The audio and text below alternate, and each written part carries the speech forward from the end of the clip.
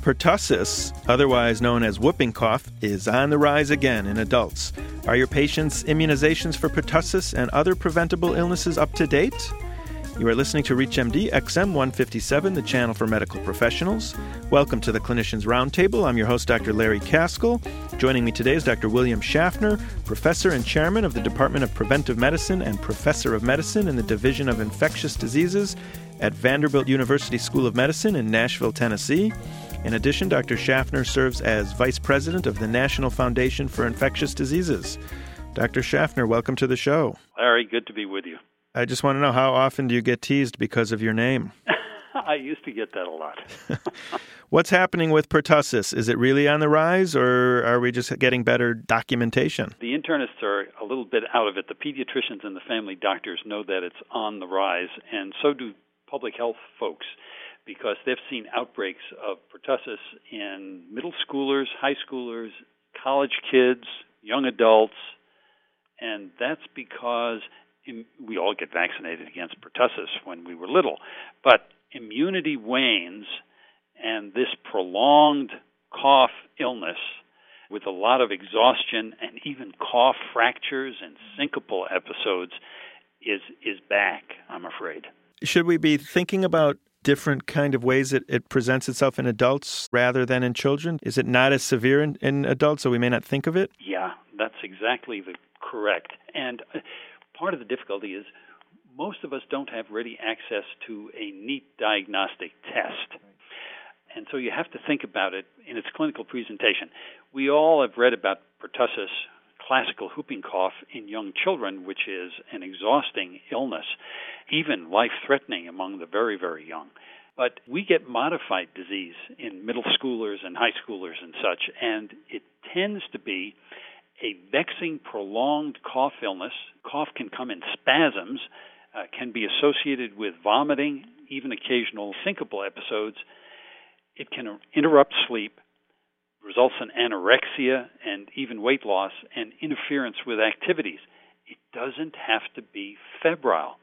So it's a different kind of illness, but it can last for weeks.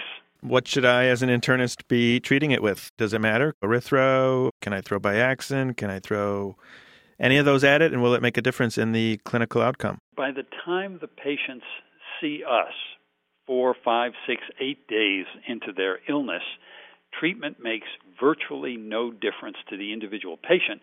What it will do is prevent transmission to others. And so we give treatment, either erythromycin, but actually now azithromycin. Zithromax is the preferred because there's much less gastrointestinal upset. What about treating the symptoms of it? That probably is more important. Are you using bronchodilators? Are you using steroids? Or are you throwing anything at the patient that works? You can try different things, but there isn't an easy recipe for something that works. And that'll bring me back to prevention, which is why it's important to note that there's now a newly licensed, I should say, acellular vaccine against pertussis mixed with tetanus and diphtheria, Tdap, TDAP, tetanus, diphtheria, acellular pertussis. And it's now been licensed as a one-time booster dose, and so you can substitute it for the every 10-year booster. I forget when kids get their last pertussis shot. How old are they? So, I don't think you're getting it with your tetanus when you're 18. No, it's kind of in your mid-teens, often before kids go to college. Their docs will grab them one more time and give them a booster. And so calculating from that gets you into the late 20s or early 30s. If there's pertussis in the community, however, you can give a dose of Tdap as soon as 2 years since your last TD. And there's controversy, so we're conservative about giving it during pregnancy. Prefer not to do that. Okay, and if you have to, late in pregnancy. That's correct. Not early. If you've just joined us, you're listening to the Clinicians Roundtable. I'm your host, Dr. Larry Kaskel. Today I'm talking with Dr. William Schaffner, professor and chairman of the Department of Preventive Medicine and professor of medicine in the Division of Infectious Diseases at Vanderbilt University School of Medicine in Nashville, Tennessee. In addition, Dr. Schaffner serves as vice president of the National Foundation for Infectious Diseases. We're talking about the resurgence of pertussis. What else are we seeing out there that's kind of coming back that we may have thought was totally gone? Just along those lines, hepatitis B has been a great success story because we're vaccinating all children through adolescence. And rates of hepatitis B in that population have absolutely plummeted. However, once you cross the threshold of the 19th birthday, the national recommendations are not universal. They're risk-based. In other words, in the past, patients have had to either be healthcare workers or acknowledge some sort of either sexual or lifestyle risk factor to be, quote, eligible for hepatitis B. The Advisory Committee on Immunization Practices has loosened up that recommendation recently so that a patient doesn't have to be explicit about why they want the vaccine, and the doctor doesn't have to pursue that with precision before they give the vaccine. So insurance will cover it? Well, we hope so, because that's what's in the recommendations. And indeed, the CDC's advisory committee now says, get this, any person who is not in a long-term, mutually monogamous sexual relationship is eligible for Hep B vaccine. That's an awful lot of young adults. As I like to quip, monogamous is a word that doesn't take a modifier. Now, I know that A and B now are in the same vaccine, which makes it kind of nice. But A is usually 2 doses, B is 3. So now with the combo, are they how are they doing that? They're doing it in a 3-dose series, so that's driven by hepatitis B. That may be a little bit extra for the A component. That vaccine is very effective for travelers who, are going abroad to the developing world because you can give both immunizations very, very efficiently.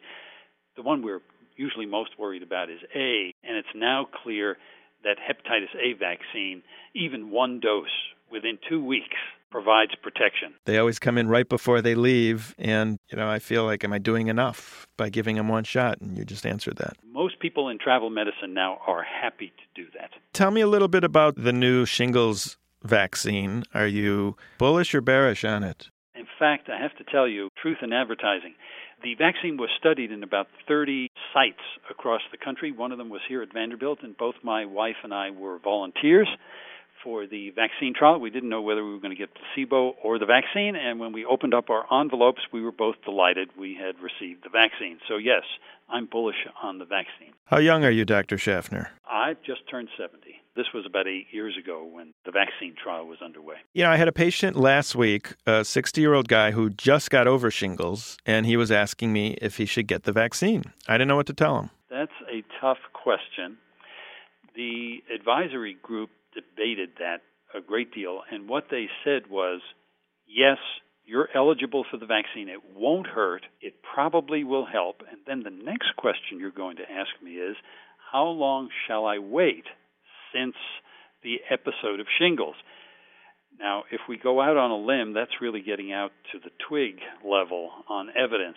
And the general sense is about a year, for not very good reasons, but it just seems prudent. What kind of numbers are we seeing with the shingles vaccine? Compared to placebo, how much more beneficial has it been? You reduce by about 70% your chance of shingles and post-shingles pain.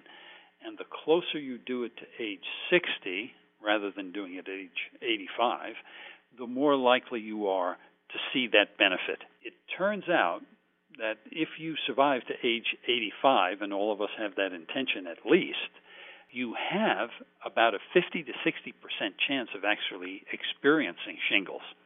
So as our population ages, we're going to be seeing more and more of that. And of course, in addition to shingles itself, which, if it involves the face, can threaten vision and be very, very uncomfortable, it's post-shingles, post-herpetic neuralgia that's the real problem, which can really be vexing, can be severe, and I've seen it change people's lives who become virtually a hermit at home because of post-shingles pain. So this is not an acute communicable disease. This is a different use of a vaccine, but very, very beneficial. Bill, 20 years ago, when I was in med school, I learned that anytime I see shingles in a young person, I should be worried about HIV or some underlying occult malignancy. Does that still hold water? True fact. absolutely have that on your mind and investigate further. It's just, I see a lot of shingles in primary care, and I don't want to be putting everyone through the ringer for looking for a malignancy. To this point, I've been lucky. I have not, haven't missed any. But it seems a little excessive because it is so common a disease. Well, you made a very good point, Larry, which is it's when shingles occurs in the young, it's worth looking into that. As patients get older, I think you don't have to dig as hard for underlying causes because our slowly waning immune system is sufficient for the varicella virus to come out of hiding and give us shingles. I think on that note, I'm going to bring this to a close. I'd like to thank Dr. William Schaffner very much for joining us today. Always a pleasure, Larry. I'm Dr. Larry Kaskel, and you've been listening to the Clinicians Roundtable on ReachMD XM 157, the channel for medical professionals. For comments and questions, send your email to xm@reachmd.com, and thanks for listening.